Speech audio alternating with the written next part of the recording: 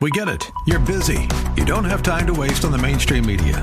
That's why Salem News Channel is here. We have hosts worth watching, actually discussing the topics that matter. Andrew Wilkow, Dinesh D'Souza, Brandon Tatum, and more.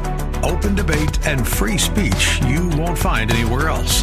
We're not like the other guys. We're Salem News Channel. Watch anytime on any screen for free 24/7 at snc.tv and on Local Now, Channel 525. This is Albert Mohler for townhall.com. A public radio station in Berkeley, California, KPFA, recently disinvited world-renowned scientist Richard Dawkins due to his alleged abusive speech about Islam. Over the years, Richard Dawkins has basically insulted the intelligence of anyone and everyone who believes in God. He has made extremely caustic comments about Christianity and every other theistic worldview, including Islam.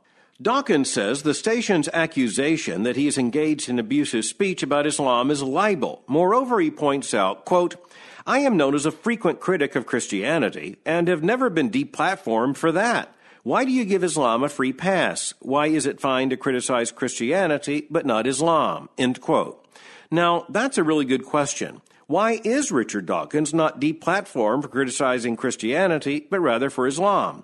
It is because of a very twisted understanding of sensibilities, the redefinition of free speech, and the protection of certain groups rather than others. The story also sadly tells us how a radio station that's supposed to serve the public in encouraging and allowing conversation instead can and will simply shut it down. I'm Albert Mohler.